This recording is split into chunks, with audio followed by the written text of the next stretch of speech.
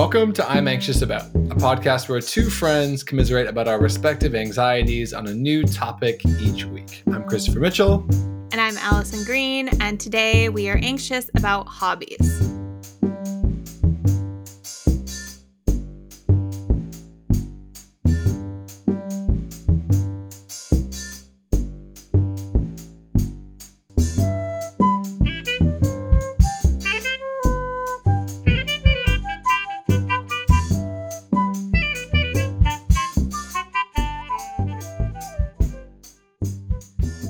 Most people who aren't us probably turn to like a nice bit of knitting to relax or something like that. But yeah, the word hobbies just kind of throws me into an existential tailspin. And this episode will explain why, I suppose. Or maybe it won't. And you'll just be like, what are these people talking about?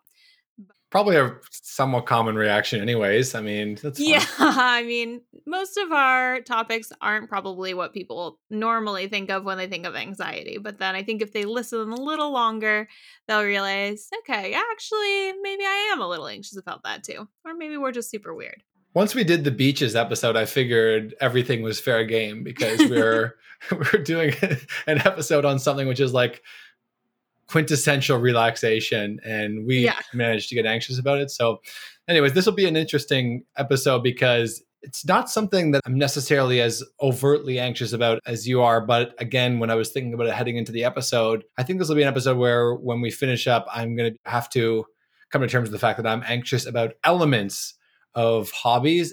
And that's just because I'm unable to do anything passively. You know, everything has to be to the nth degree. I think it's sort of like when I start anything, I immediately open up the hood and see how I can soup it up or improve it. Like I'm unable to just go with the flow in a lot of ways. I want everything to be better, bigger. And when it comes to hobbies, sometimes it's like, this is the reason you're doing the hobby. So you can stop thinking like this.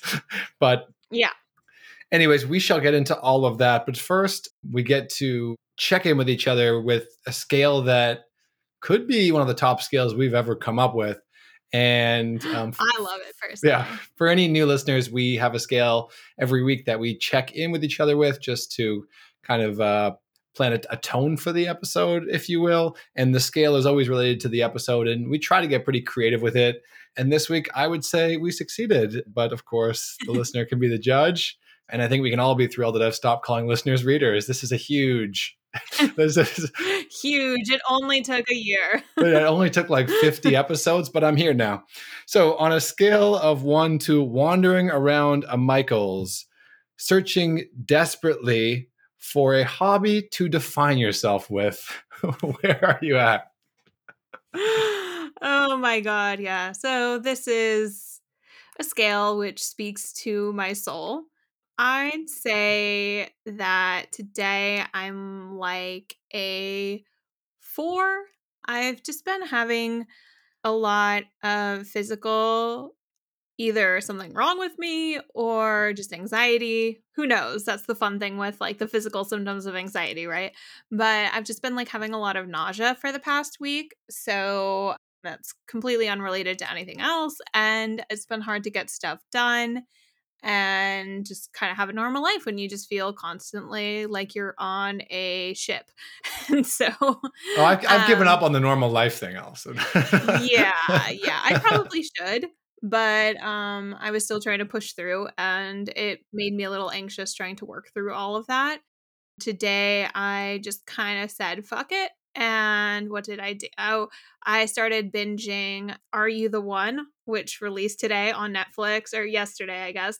But it's just absolute trash reality television. I described it as Jersey Shore meets Love is Blind. So if that sounds like the perfect pandemic trash for you, you're welcome. I just found a way for you to waste about 20 hours of your life because there are 2 seasons. And so I just kind of dug into that today. Ordered some at McDonald's because I'm a piece of shit. And yeah, that was my day. So that helped with the anxiety. But yeah, still didn't have the best week. So yeah, I'd say like a 4-ish. What about you, Chris? On a scale of 1 to wandering around a Michael's, searching desperately for a hobby to define yourself with, how are you doing today? Yeah, not too bad. For anyone who's not from Canada or the US, Michael's is like the penultimate hobby store where, if you're looking for a particular brush for a particular painting technique, that's where you're going to find it. And it's overwhelming color palettes. There's just, you can find whatever you want there. And just hobbies you didn't even know existed. Like, Right. oh, you can make model birds with googly eyes and like, create a model bird collection, or I don't even know. Your easel for painting upside down, Yeah. Acro easels. It's the new thing. It is the new thing. So on that scale, probably a 3, kind of, not too dissimilar from last week where I'm feeling not like terribly internally anxious, but like a little bit of physical manifestations of anxiety, just kind of like touch of shortness of breath, which Mhm. of course anyone with anxiety will know is exacerbated by focusing on nothing but that shortness of breath just over and over again until you find something to distract yourself with, which can be a little harder during the pandemic because you're like literally trapped at home. But all in all, not too bad. I think there's a lot of things coming up which are like sort of coming to a head where like I've made a certain amount of headway on different projects, including this project, considering listeners might not know that we're also on video right now. And yeah, that's the great reveal. I guess it's not a great reveal for anyone just listening because hopefully it sounds the same audio quality, but we're planning on incorporating some video into things down the line. But all that to say, I'm actually really excited about a number of things that I'm doing that seem to be really gaining some momentum. And I guess that doesn't like prevent me from feeling a certain amount of like, anxiety or maybe even excitement to be on the other side of a few looming sort of deadlines, self-created deadlines where it's like I wanted to have a certain amount of things done. But anyways, I'm sure people will relate to that. But at the end of the day, I'd probably rather be overly excited and anxious about things than just anxious about nothing, which is something which I've also experienced during this pandemic. So there we are. I think that about wraps up my check-in. And I'm still thrilled about the scale. So, maybe that's an actionable tip we could give somebody. Go just ask a friend in your life that question and see how that goes. Just out of the blue. Yeah, just ring up a friend and just say, "Hey, dear friend, I'm worried about your mental health lately. So on a scale of 1 to wandering around to Michael's, where are you at, buddy?" Just be like, Yeah. "Now I'm worried about your mental health, my friend." Hello? Hello? Are you still there? Okay. Okay. So, where do you want to start? I guess I will just start with the preface that, like, I've always had a bit of, like, an existential crisis around not really having hobbies. Makes me feel like a deeply uninteresting person. And, as a kid, I never played sports or was really in clubs or extracurriculars. I read a lot as a kid, so I guess that was a hobby. That's a But hobby. yeah, but then I became an English major and destroyed my only hobby. And now I like don't feel like I'm reading unless I have a pen in my hand writing notes in the margin and like preparing a mental thesis. So I don't even really enjoy reading anymore unless it's like absolute filth trash. You know, she killed her husband, or was it her twin? Like shit like that. So, like, I can't read anything that's remotely considered part of the canon anymore. Like, English major ruined me. But yeah, like, just never really found a hobby to like replace reading. I guess I had travel, but there ain't that no more. And also, I turned travel into a career as well. So, working as a travel writer or blogger for those who don't know what we do when we're not podcasting. So, that kind of has been the trajectory that a lot of my hobbies have taken in my life is like I had something that I enjoyed, but then I decided to turn it into a career and then kind of sucked all the joy out of it. And so like reading was like that, travel was sort of like that, although I still do enjoy the theory of traveling. I'm not sure travel really exists right now, Untested, but untested you for the know, last while. yeah, it hasn't been proven, but yeah, that's kind of where I stand with hobbies. So like the question, like, so what do you like to do, is like the worst icebreaker you could ever possibly ask me. Like, if you meet me at a party and you immediately want me to run and go hyperventilate in the corner, ask me, what do you do for fun? Because Well, I also know you're anxious about parties, so just being there in general would already set you yeah. up for. Yeah. Oh, 100%. Good. Well, I'll make a note of that. I think I relate to hobbies a little bit differently, but I probably have a similar propensity towards being anxious about hobbies. It just depends on how I frame them. And I'll elaborate so that sentence makes a little bit more sense. And I guess for me, I have a hard time not taking the personal and making it somehow professional. So I'll give you an example. Like, I still try to read an ungodly amount of books per year. Or, I think I mentioned this before. I try to read 75 to 100 books a year, and all kinds of different books, still some in the canon, as you mentioned, but a lot of different books as well. But since 2012, when I'm reading books, I put little flags in the book as I'm reading it, because I'm cognizant of the fact that with my kind of ADHD brain, I'm not going to retain as much as I want to. So I put flags on important parts. And then at the end of reading the book, I'll go through the book and write notes on that book from the book. That was a hell of a sentence. But basically, that means that now I have this Google Doc with like hundreds of pages of notes, which really I don't do anything with. But I still think is worthwhile because it's forcing me to like revisit elements of the book that I'm interested by. And so on the one hand, it's a recognition of the fact that the way my brain works, if I want to get the most out of reading these books, it's helpful for me to take notes. But the other side of the argument is like, do I need to take notes on books? Particularly, I do this with all books.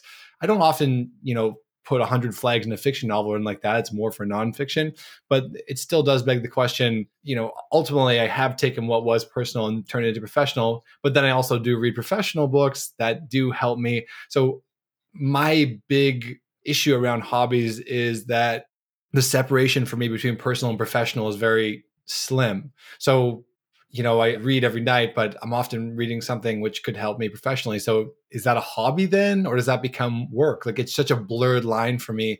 And I managed to do this with most of my hobbies. I still have some hobbies I don't do that with, which I'll go with down the line. But I wanted to initially open up by talking about that sort of blurred line for me that I don't really know how to contend with, or at least to understand fully. Yeah.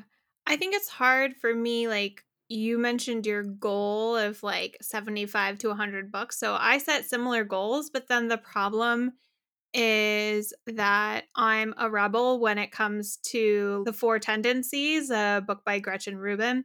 Basically, it kind of defines personality in four types based on whether or not you like upholding expectations of others and yourself. And so, like, how you answer those questions ends up where you go. So I'm the worst kind, I guess, where you don't like to uphold others' expectations or your own.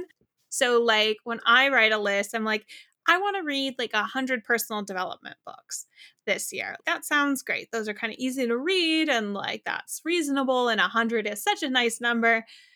And I started to make a list of the 100 self development books I was going to read. And then I was like, there was a part of my brain that was just like, this is stupid, Allison. Just don't. You don't want to read these books.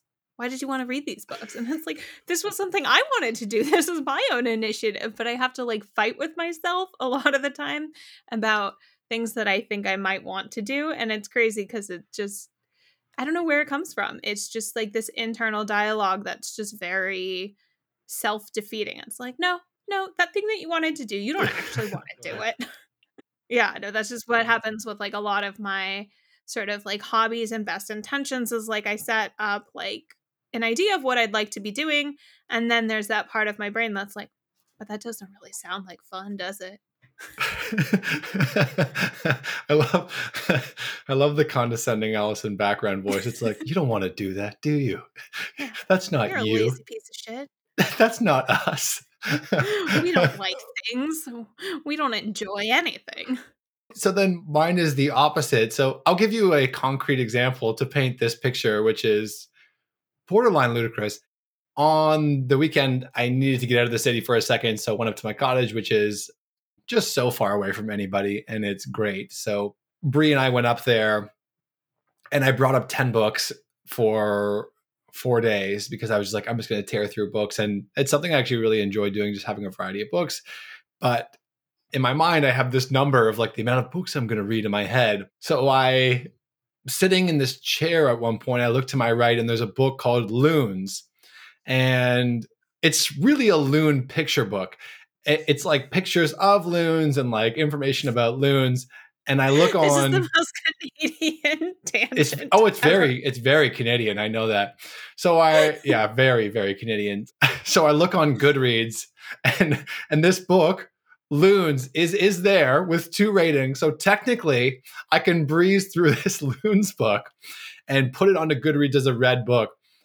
I thought about it. I didn't go for it, but like that is a place my mind went. So that can give you an idea of where my hobbies go at times, considering taking like half an hour, get a cup of tea, and breezing through what was largely a loon picture book to increase the amount of books that I've read this year. Oh, that's great. I kind of wish you had. And then you would have like published your list of books and would have been like loons. And it would be like, oh, is this like a look at like ableist slurs and like the 19th century ways of discussing mental illness? And you're like, no, actually, it's just a picture book about loons. I mean, there was a lot of information I did breeze through it enough to know that there are different chapters which talked about different elements of loons' lives. And so there was some information there, but I will say it was largely, albeit glorious, pictures of loons. Of course, of course. Are there any other of course, kind? nature's glory. I don't know. I don't really know what a loon looks like off the top of my head, to be frank, but Well, we're going to change that. I'm just enjoying like this image of like you sitting and you're just like looking at the book like, do I do it? Do I do it? And it's just a picture book about loons. I didn't. There's so much mental turmoil about this book. But Bree does make fun of me for like, sometimes she'll just call me a loon, just to bring that full circle, because she's like, you got to calm down. But for the most part, it is I would say a reasonably sane venture, but I do have my moments that I dabble with that side of things. I think for me, when it comes to hobbies, reading is probably the most intense example I have of something that I've kind of more or less turned into something that's both personal and professional. But there are some things where I think they're hobbies which serve me just very well as is and are an escape for me. Sports were that for me growing up 100%. All the worries that I had, again, this is going to be highly Canadian, but I was going to say that didn't follow me onto the ice. You know, when I was playing hockey, I never thought about that. But I loved sports, all sports growing up. And I miss that tremendously because I guess when I'm playing sports, I really just don't often have time to think about everything else. And so that was a hobby for me, which was like, of course, I'm highly competitive and I wanted to win and score and all that kind of stuff. But my goals were also related to like being a good teammate and being a leader and having fun and all those things. So it wasn't this like overwhelmingly like, you know, it never got to the point where I was going to read a book about loons. I'll put it that way. And so I missed that tremendously. But again, we kind of always have a moment where during an episode where we talk about how this period of pause has forced us to reconsider everything. Hobbies, the same, right? And so sports for me, I can clearly say are like, that is a positive hobby for me where I'm putting aside all the ambitions of life and so on. And I think serves me well, but not something I can do now, but it's something I will do when I can. Yeah. I mean, I know sports on your forte, but do you have a hobby in your life that you think about as like, this is unequivocally a good thing for me? I mean, like you could argue that you're like your bullshit TV is not necessarily a hobby, but like it is. Well, I don't know. It depends how you define hobby. Like that It could brings be a lot of joy, but I wouldn't say it's a hobby because I think generally a hobby is something that, you know, you produce something or generate something, whether that's movement or a physical object, like in the case of knitting, or you're generating knowledge in the case of reading.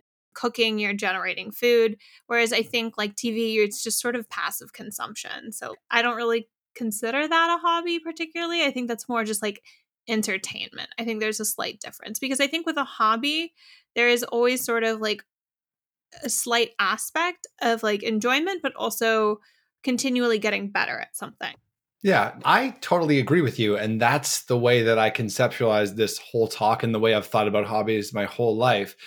But I think that is more reflection of the type A, I don't want to say neurosis, but like more reflection of our collective mind state than what hobbies actually are. Because the definition in the dictionary is an activity done regularly in one's leisure time for pleasure. That's it. But not generating anything? But no generating. That blows my mind. Yeah. Also, it is in archaic language also the term used for a small horse or pony, but that doesn't serve us well. Yeah, I don't think we need that definition. But thank you for that little You're tidbit. I like welcome. that. Next time I see a pony, I'm going to be like, hello, hobby. And be like, oh, you speak the old tongue. You speak the old tongue. Oh my God. Yeah, but that is really funny because I definitely place an undue like moral value on hobbies that isn't inherently neutral to what hobbies are or like what hobbies are defined as, because I see it almost as like another avenue for production, essentially, you know, like either Yeah. producing knowledge or objects or a better physique or a better mind. I don't see it as just straight up leisure. I see it as like both. I think that's kind of actually been the problem with me in hobbies is then I kind of resist that because I associate it then as more of like a work thing and working to be better. And I'm like, nah, I just want to rot my brain, please. Of course, I'm gone a little bit further down the rabbit hole, but Wikipedia agrees that it's just a regular activity done for enjoyment and it's done not professionally and not for pay.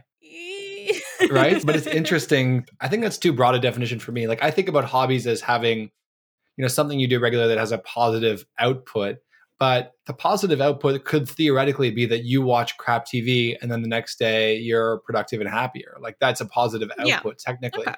And for me, like, when I'm reading, that's pure consumption. There's no output from that. However, you could argue that all that reading adds up to hopefully making me a better writer, or I don't know, like what one would hope. Otherwise, and it's not why I read. I read because I look for ample opportunities to get out of my own head. And I kind of feel like it's a nice way that I can hop onto somebody else's track for a second. And I'm also really fascinated by, I feel like writing to me is like a really deep expression of somebody's mental state. Like it's almost to me like you kind of enter their matrix for a second, in the way they see the world. And I always kind of feel like if I read a tremendous book, I come out a little bit changed. But, I've had certain shows which have changed my perspective. Like watch 4 seasons of Black Mirror and tell me that you don't have a different perspective on life, right? Yeah. So it's really just about drawing boundaries. And it seems like the two of us have an issue where we're only willing to call it a hobby if we decide on a subjective level that it's worthy of our time because there is a positive output from it. But maybe we just need to broaden our idea of positive output. Yeah, I think so, honestly. I think I'm definitely really quick to judge my hobbies. And part of that is, I think I've mentioned this before on the show, that I feel really uncomfortable being a beginner at anything. I have a very low frustration tolerance, and I kind of immediately expect to be an expert or at least middlingly good at pretty much anything I do. And so anything that's like artistic that I've tried to do, I get profoundly frustrated trying to do things like drawing.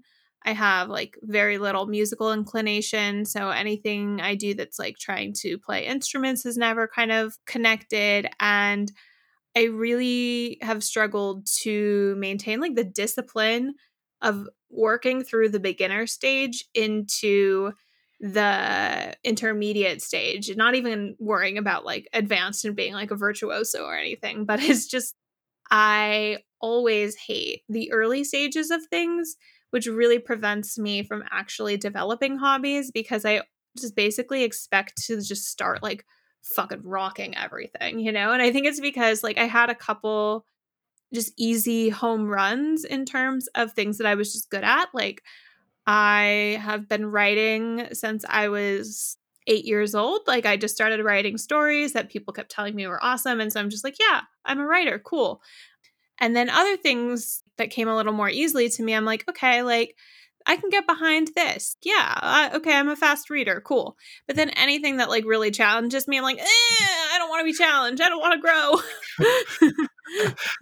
Which is funny because like really it's mostly about getting through that initial stage to I guess to get to that second tier and then you start to really enjoy it. But Mhm. I know exactly what you mean because I can same sometimes if I'm playing a particular game, like I think of games as I guess gaming can be a hobby. I don't see why Mhm. not, right? Yeah. I'm not a huge gamer, but I have been gaming a lot more since I've been stuck perennially indoors. And I've enjoyed a lot of it, but part of what I realized about gaming is that it's really important for me to understand how a particular hobby serves me. So, for example, if my brain is not functioning on all cylinders, maybe it's best to throw on like a whatever movie in the background and play some PGA golf, like something which is like delightfully mindless, pretty low stakes, or what have you. And that works well for me, but that's part of understanding where I'm at mentally. If I was in that state and I tried to play Civilization 6, which is like a highly complex game of civilization building, and that's not going to serve me well. That's going to frustrate me. And actually, in fact, I find that game like I just tried to play around with that game a little bit, and I'm at that stage where I'm like, maybe I'll just quit and never be good at this. But like, I need to go back and revisit it and realize like the reason that I got the game is because a friend told me it was really fun to play. And I didn't get the game because I'm going to make Civilization 7. Like I don't need to be the best at this game. The objective in this case Right. was only to have fun. But I do think that that example serves, for me at least, to realize like there are, to put like just one label on a hobby itself, like reading or gaming or whatever, is lazy in the sense that the way I think about a hobby is like, how can this actually be fun and really serve you in your leisure time? And for me, that means understanding that reading the right book at the right time, playing the right game at the right time, and watching the right thing at the right time. So if that means watching, I think what you described as absolute filth, maybe there's something inside of you that's telling you, like, Allison, we're not watching a documentary right now because you just spent the entire day working, right? Yeah, totally, totally. It's time for Naked and Afraid XL, and, that's the other thing I've been binging because, who doesn't wanna watch, naked people trying to survive in a jungle for 40 days? This is who I am, I can't hide it. Naked and afraid. This is just people who are scared and naked in places, or They it's a survivalist challenge, so they're, okay, like, plunked into, like, really harsh environments and have to survive alone with only 2 to 3 tools and a partner for okay, 21 to 40 days, depending on what seasons you're okay. watching. I thought this was like you're at the Eiffel Tower and go. No, Are you no, scared, Mister Naked Man? I would be very scared, but I'd have a much better chance of survival. Yeah, it's interesting that you bring up gaming because I've been playing some games during the pandemic. I was never a big gamer before, but I really have to push through a profound period of initial resistance to a game because I tend to pick games that are like a little bit more strategy based, have some sort of slight mathematical element to it, like a combat based game that's like turn based combat games. And so you have to do a little calculations and strategizing, but there's a lot of like numbers and rules that you have to learn and just mechanics. And at the beginning, it's so unpleasant that I'm like, I despise this. And then eventually I become obsessed with the game and love the game so much and like really, really get into it. Like I found some games that I truly love. Like I've really gotten into Darkest Dungeon. A new one's coming out this year. I'm so Okay. excited for that. It's probably like the best game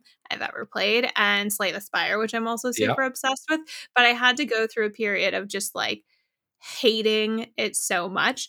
I tried to get into Hearthstone because my husband's been playing that game for like years and I've been watching him play it for like 2 years now. I have no fucking clue what's going on ever. He tried to explain it to me. I'm just like, I see this game literally every day of my life because it's just something he puts on in the background and just kind of like mindlessly plays. I'm like, I have no fucking clue what this is. And it's just like, but I know that if I sat down for like 3 hours and really immersed myself in it, I'd probably love it and get really good at it.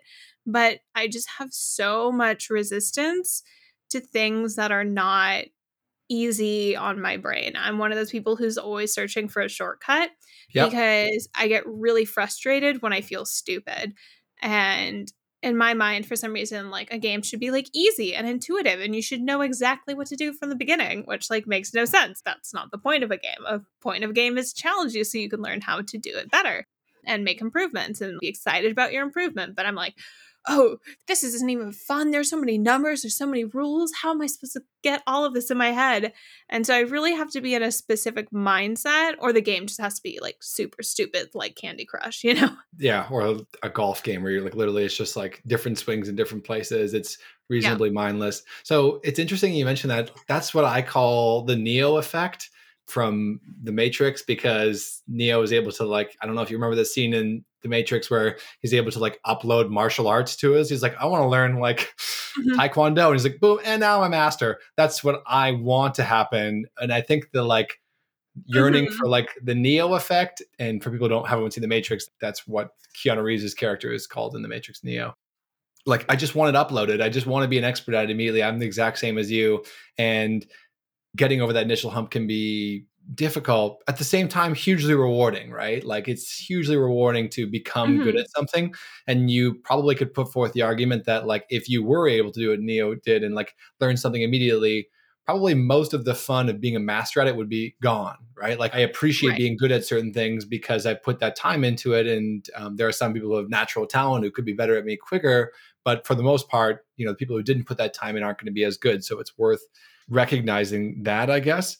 One thing I just was thinking about, and this is not something I necessarily planned to bring up, but I think it's worth thinking about, is again with this like blurred line for me with professional and personal, definitions be damned. Like, sometimes what I want to do most is professional in nature. And I don't know if I know that's not a hobby, but I also realize like sometimes that does serve me best, to not be focused on like, to not say like, well, you should do a hobby right now because you've been working or whatever. And the example I was going to give was last night I was listening to an episode of How I Built This with their Resilience series, and M. Night Shyamalan was on. And I'll be honest, like, I kind of thought of M. Night Shyamalan as this like very one-dimensional guy who was like, ooh, and a plot twist, boom, you know? But I actually found his, just the way he spoke and the way he candidly talked about his process, like really fascinating. And one thing he said was basically, you know, he was talking, he's like, you know, I try and advise people to like work without some of that anxiety and stuff. He's like, I'm terrible at that. I'm a very anxious person. But he was talking about how sometimes actually he gets into, there's a period where he's so anxious about doing something professionally that like actually working towards that is the thing that gets rid of that anxiety. And so it helps him more. So he was talking about the notion that like sometimes he's focused on an idea, the next idea in a movie, for example. And he's so fixated on that that he can't really enjoy anything else that one would consider a hobby, because he feels like he's consumed by that. And so in that instance, it makes more sense for him not to be like, well, you've worked all day, you should do something that isn't working. It serves him better, he said, to like literally sit in a room for 2 hours with a pad of paper and a pencil and just whatever happens happens, but not leave until he's confronted that. And then once he's confronted that, he's able to sort of move forward and do those hobbies. And Mhm. it struck a chord with me because sometimes there's like a roadblock in my mind that I realize that like, okay, well, like I should probably work through this today. Like, if I want to play this game tonight or read tonight or do whatever tonight and feel that a little bit of that freedom, this is the task I need to work on today so that I can feel that openness or freedom to do my hobby in peace, if that makes sense. Totally. Yeah, I tend to not really have so much of those hobbies to then like to separate the work from the hobby, you know? So I end up, it's pretty much like I'm either working or consuming content that's 50% trash, 50% wholesome. And by wholesome, I don't mean actually wholesome. Like the most, like I just watched like a Swedish horror movie the other day, but that's still in the wholesome category because at least it's not reality TV. Or like it took skill to make. Respectable. Yeah. Yeah, exactly. That's what I meant to say, is like an art, like artful. But yeah, it's really hard for me to take credit for the things that actually are hobbies that I do, but don't really feel like hobbies because they're in some way essential. Like, for example, I love Okay. cooking. Yeah, I'm a really good cook. I've gotten super into specifically like Chinese cooking and like making my own dumplings, getting really into like Szechuan cuisine, which is something I can't get in Bulgaria, shockingly. And so I've gotten really into learning kind of like one cuisine at a time and cooking my way through a cookbook. And that's been a lot of fun. But for some reason, I still consider that almost just like, well, this is just a task of daily life. So, like, it's not a hobby. It's something that I need to do to eat. But it's like, yeah, but you could also just chop up 5 potatoes and just eat those potatoes. And you would have, you'd still be alive. Like, probably not very nutritious or happy, but you'd be alive. So, like, clearly it's something I'm doing for pleasure and for education or betterment in the way of my brain. So it is a hobby, but I have trouble almost like taking credit for that. You know what I mean? And same with when I do read, I'm like, but that's just something everyone does. It's not a hobby. Everyone reads books, Yeah. So it's just hard for me to truly feel like my hobbies are actually hobbies. And it's been challenging for me because one thing I've tried to do is I'm realizing how much my self-worth is tied up with my work. It takes a global pandemic and losing 95% of your income to realize that sometimes. But it was 100% worth it, Allison. Oh yeah, totally. I'm definitely not still freaking out, but I've been trying to introduce constraint to my work schedule and seeing how much I can get done in a shorter amount of time. So I'm trying to work more like 3 to 5 hours a day as opposed to like 6 to 9. But then I have all this extra time that I'm like, but I don't know what to do with this. Like I don't like doing things. I don't know what to do. And I just feel stuck. I feel lost. And then that makes me feel like really just boring, and then I get anxiety about being a boring person with no hobbies. So then it's like, okay, well, I finished my work block and I don't really want to work anymore.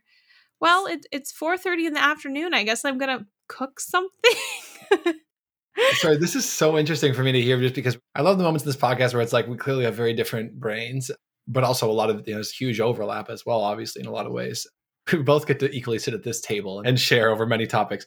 In this case, what I was thinking about was just that, like, I have a similar sort of anxiety around not making use of free time. And so I go to like the nth degree where like I'll schedule out hobby stuff. So like, let's say I've finished my workday. And I will always go for a walk. At least at this moment, I'll always go for a walk and listen to podcasts. Like, I guess that's a hobby. To me, it feels like a functional thing that I need to do to continue to exist in this realm. Like, just I need to go for that walk. I need to hear someone else's voice and just kind of like zone out to whatever.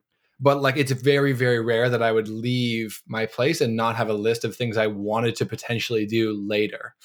And that list would include anything like even like playing a particular game or reading a particular book or writing my list for tomorrow or watching sports or whatever.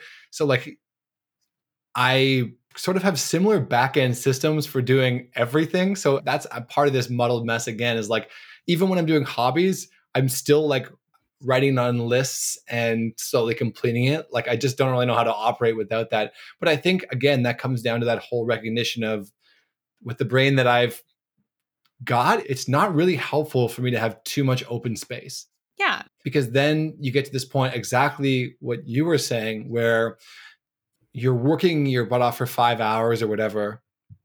And then you get to the end and you're like, I did it. Then you have this like, now what moment where you're like, well, how do I celebrate this?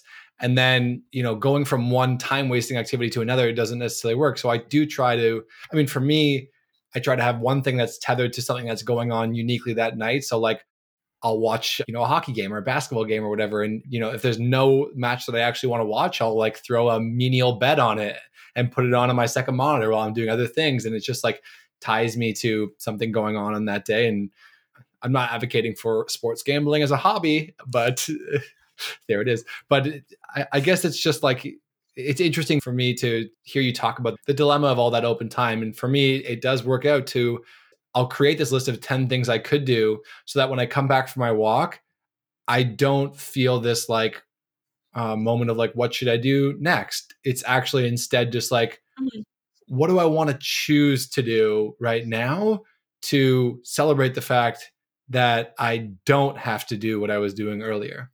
And that's not to say like I really enjoy the work that I do, but it still does feel like work and it still drains me in certain ways. And I can't work perennially or, endlessly or whatever.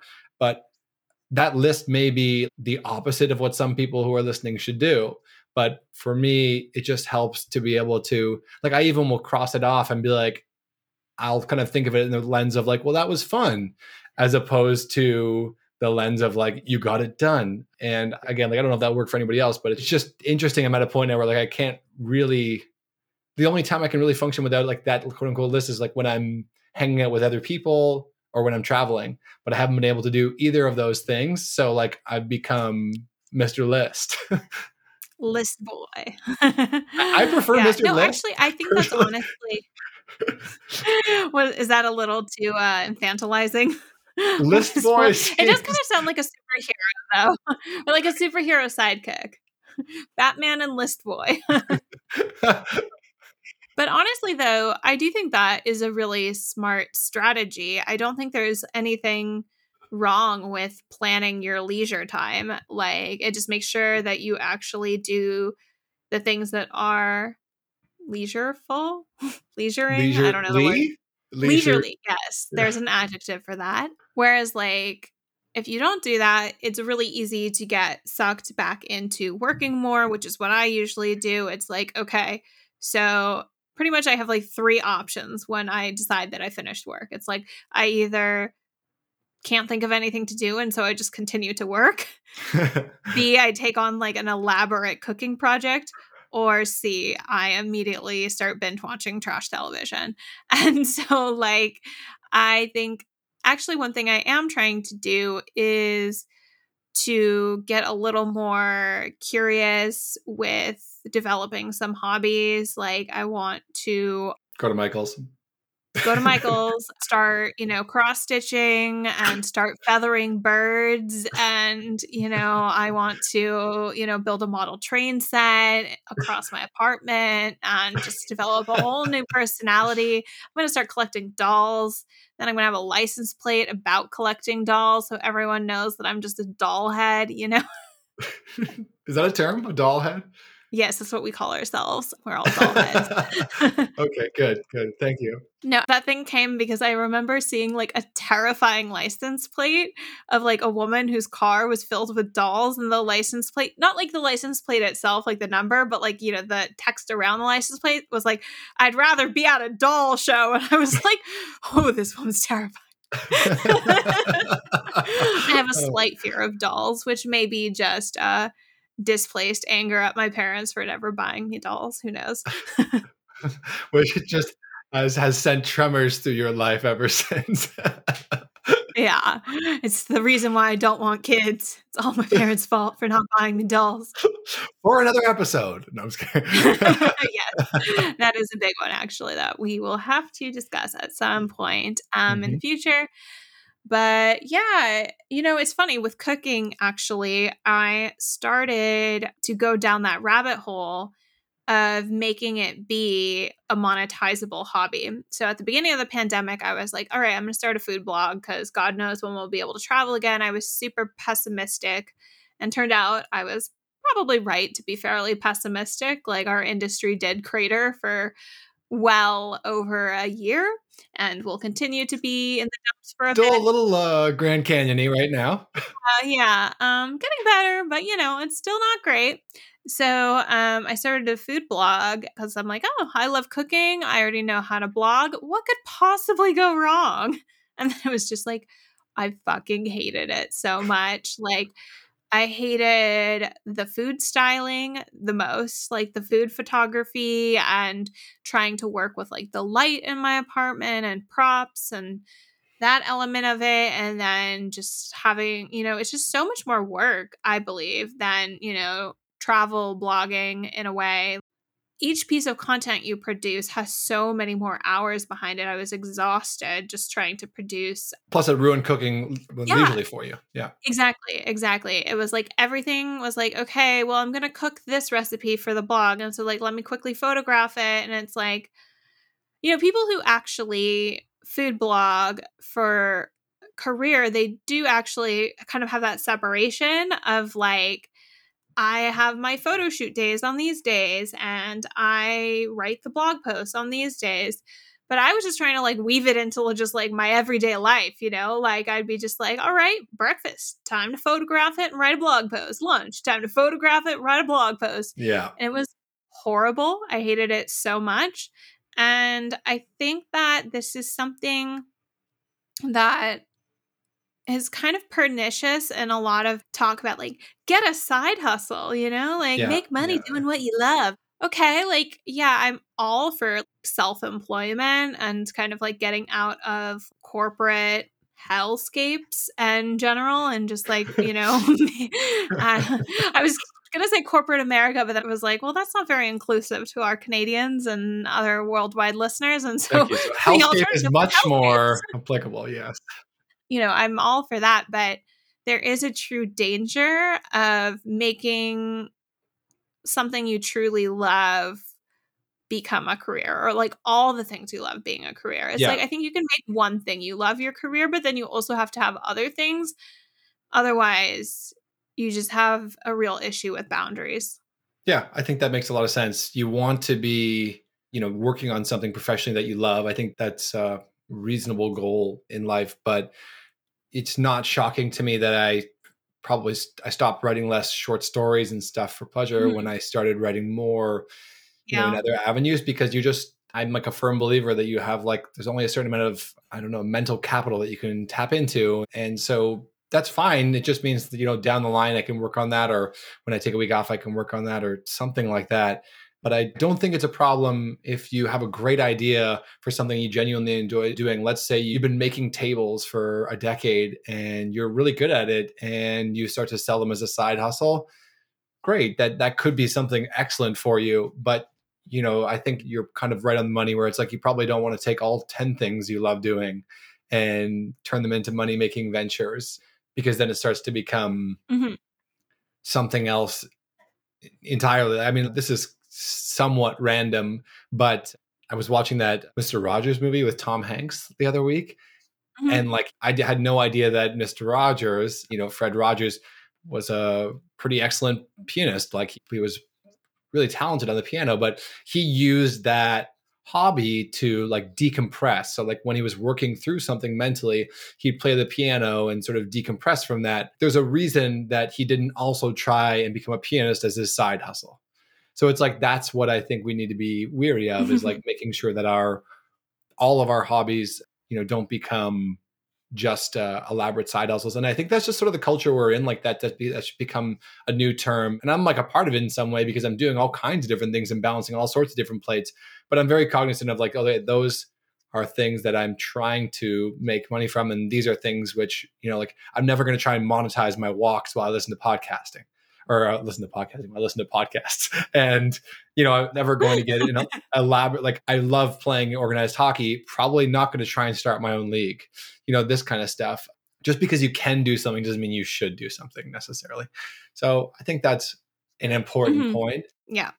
Do you have any tips for people who have anxiety about having a hobby or not having hobbies? One thing that I talked about in previous episodes was the idea that like during this time where everything's the same, it's hugely important to do things which are a little bit different. And so it's actually a really ideal time to try out a new hobby, because when we're trying something new, our brain actually makes an effort to form memories around that. So there's so much of what we're doing that becomes so repetitive that physiologically our brain doesn't see it as terribly important to make those memories. And I think I've mentioned that before. So trying out these new things, trying out a new hobby right now is a really low stakes time to try out something new, whether that's like you're bored of watching TV, so you're going to knit while you watch TV. Or you've never owned a game system, but you're a huge football fan and you're going to buy Madden and a PS5 or whatever. I think there are opportunities right now, to try out those kinds of different things. And I think like one actionable tip can be just to mention that despite the fact that you and I create elaborate systems around hobbies and all this kind of stuff, at the end of the day, it really is low stakes. And you can just go into something and just say, I don't need to be amazing at this. I'm just going to try it. I'm just going to go for it and see what happens. Not everything has to be outcome oriented. It can just be process oriented. I'm going to do this, end of sentence, and just enjoy that. That's something I can get a hell of a lot better at. But I have tried to incorporate a whole bunch of new stuff into my life. Like I stretch more than a Floridian retiree now. And best metaphor of the podcast thus far. And there's a few other things that I've incorporated into my life, meditation and so on, that have become more consistent that I will bring forth with me into whatever exists after this period and be happy with that. But some of those hobbies, at least, I just want to make sure they, I have some accountability. So maybe there's some goal around it. Like I'd like to try and do this a certain amount of times, but it doesn't have to be just for that. And that's something I'd like to do. And one way I can do that is by trying out a few new things that I can just quietly be terrible at during the pandemic. And I think that's something I'm striving for, whether that's an actionable tip or just something to consider. I don't know. What about on your end? What actionable tips do you have, if any, or final remarks, etc.? Yeah, my actionable tips are probably not so actionable, but let's just say I think one thing we've kind of learned through recording this podcast is that we need to be a little more gracious and understanding of what our idea of a hobby is. Yeah. And don't be so dismissive of the things that bring you joy in life. Lean into that and pursue that. And it doesn't matter what your outcome is. I like what you said about process, not output, or process, not outcome. I liked it so much. I couldn't even remember exactly what it was you said. But I'm never going to open a restaurant or a food truck or have a pop-up, whatever. But I'm always going to enjoy cooking and the but results. Have you thought about a food blog, Allison? Have you thought about? Don't bring me back to that. Don't bring me back. Sorry. I'm sorry. Yeah, no, warranted. But there doesn't have to be an endpoint to your hobby. The hobby can just be the hobby. It can just be enjoyment. It can just be something you do to unwind. And also doing nothing is perfectly fine as well. Like, I think we've really kind of created this very bizarre culture that's all about like maximizing every single minute of life and just like living everything to the fullest. So it's like if you're not working, you should like be doing like self-care, or you should be like doing a hobby, or you should be bettering yourself in some way, or like changing the world. But like you think about people who grew up in a different generation, they just sat on the porch and like looked out and just like watched things happen, And I think there's like something to be said for that. There's something to be said for just like chilling and watching things happen, people watching, or, just taking a moment to just sit and relax and maybe sort of passively take in some music or passively take in a little bit of TV, or even just enjoy like some scrolling on your phone. I think there's nothing wrong with that. And I think it's all about balancing work with kind of like things that feel frivolous, but like aren't necessarily. And also finding some things that do bring you joy and a little bit of more meaningfulness than just like, scrolling Instagram and whatnot. Yeah. I don't think it's an accidental correlation that there's more anxiety around in the world now, and also less nothing going on, and also less time that just to literally do nothing, sit on that porch, as you said. Something I'm really cognizant of. I'm really bad at it. I just tend to fill every minute that I can. And so, like, for example, today I made lunch, and usually I'd like put on a nothing show to just have on in the background when I'm eating. And I just literally sat at the table and ate with nothing. I just sat there for like 15 minutes and ate lunch and just focused on each bite that I was taking and just appreciated it. And Yeah. that's not something I usually do, but I also understood that like I worked all morning and then that was going to be my break before we were recording this. And I just thought like, well, maybe like just not having noise and volume and everything going on will serve me well. So that's kind of what I did. And I think that I can be better at making a place for that in my life. I think it's hugely valuable. I mean, there's a reason that some of your best ideas come to you in the shower, right? It's because you're like not focused on something else. You're literally just letting your thoughts settle. And I could do a better job of letting my thoughts settle. I kind of fill all my time in. So I think that can be something to think about, even just in relation to hobbies, like what hobbies still give you a little bit of mental space. I mean, you could, if knitting became secondhand, it was still doing an activity, but there was something you were frustrated with or still mulling over. Sitting down and knitting for half an hour could be huge. It's an activity, but it might be an activity that serves you in, you know, your own ability to digest or understand events going on around you. Yeah, totally. I just had sort of a random memory about like that people sitting on the porch is when I was traveling around Cuba, I noticed that every single house had the same exact 2 chairs in the front of it. And I actually believe they're like government issued chairs that are like part of the sort of like the socialist rationing of things like electricity and housing and whatnot. But I feel like they recognize that the art of just being able to sit and watch the world go by is like a basic human need. And so I think that's probably why literally every single house had the same exact chair. So it's like there's no way everyone just decided to buy the same 2 chairs. Like this is definitely like something that is given to people. And so and you see people using them and I think that's kind of cool. We don't do that really. It was like I have a balcony. I sat on my balcony at the beginning of the pandemic a little bit and now I never use it. I never just kind of sit and watch the world go by. Occasionally when it snows, I'll do that for like 5 minutes and feel like, wow, that was crazy that I did that.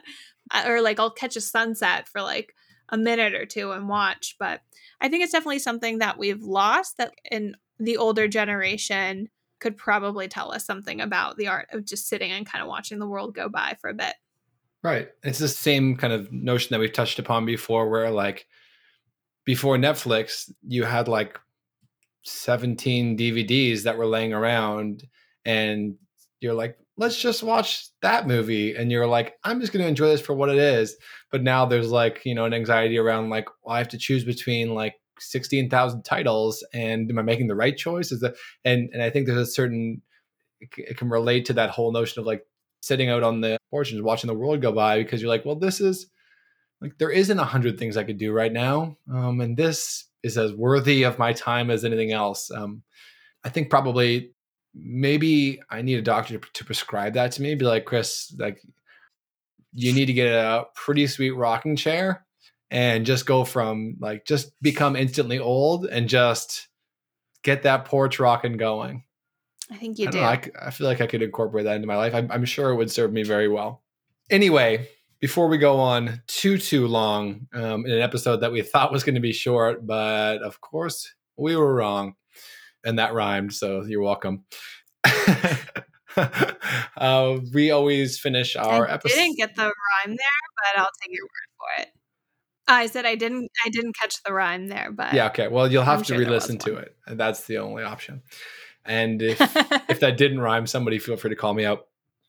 Anyway, we always end every episode patting ourselves on the back for something that usually happened in between the last time we were recording. So in the last week, is there anything that you are patting yourself on the back for, Allison? And also, I'll just say quickly, during these segments where we like check in and check out, as it were, like we encourage listeners to do the same. Feel free to take a moment and zone us the hell out and just do your thing and think about that for yourself too. But either way, after I've told them zone out, I'll pass it over to you, Allison.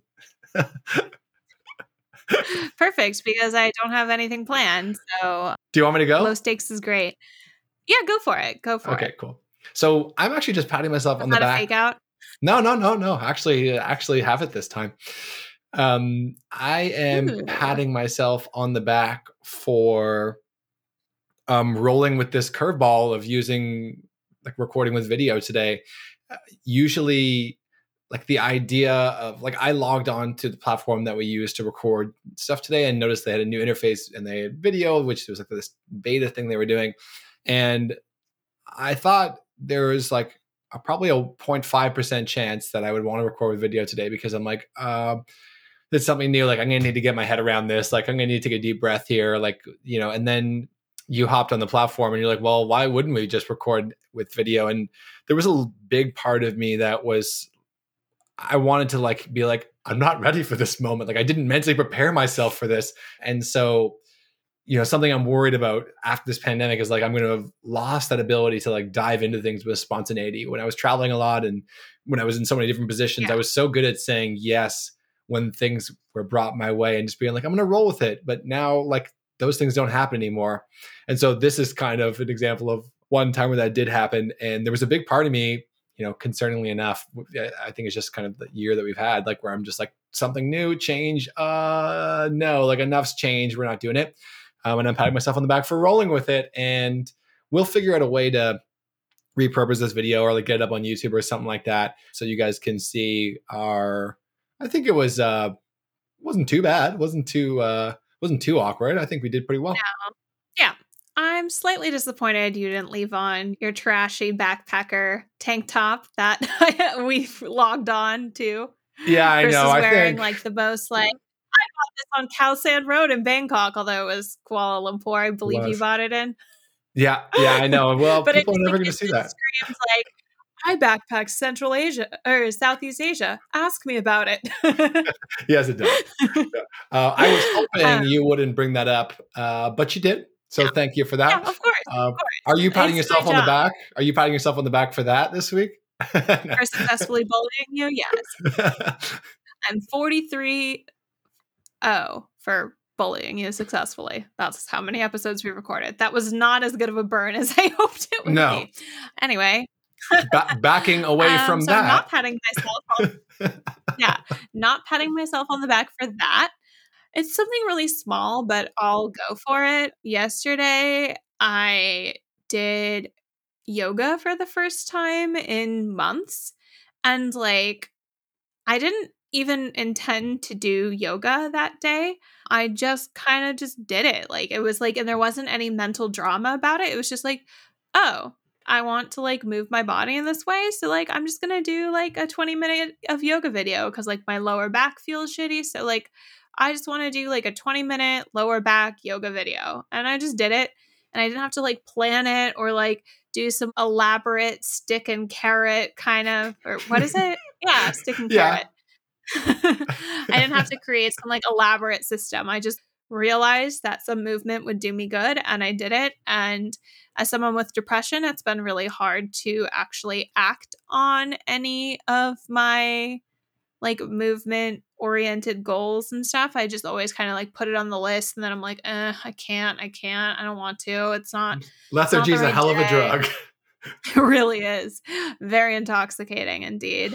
And so I just did it and there wasn't any mental drama. And I don't necessarily know if I'm going to like keep doing it, but I was just happy that I did it yesterday, Like I'm just letting that be. Sweet. Dang, I just did it and it wasn't a big deal. That was cool. Wonderful. Well, that's a lovely note to end on. I enjoyed this episode actually a lot. It's Yeah. another episode where I'm finishing up thinking that I've gained some perspective on hobbies in general, particularly once I actually understood the definition of hobbies. That was Yeah. helpful in my understanding of them, but also just fun to talk this through. Thank you, everybody, for listening. We just have a community on Facebook if you ever want to join us. We are anxious about, very appropriately named. And if you do like what we are producing over here, just make sure you subscribe and share with anyone else who might like it. If you're feeling extra excited and not lethargic at all, you can throw us a rating or a review or whatever. But you do you, whatever you're feeling. yeah, those will be my parting words. Thanks everyone for listening, and I shall pass it over to you for the grand finale. No pressure. Yeah, no pressure at all. I'm just going to be super boring and say thanks for listening. And we hope you have a great week filled with hobbies or non hobbies. It doesn't Love it. matter. The perfect ending. All right. Take care, everyone. Thanks, everyone. Bye.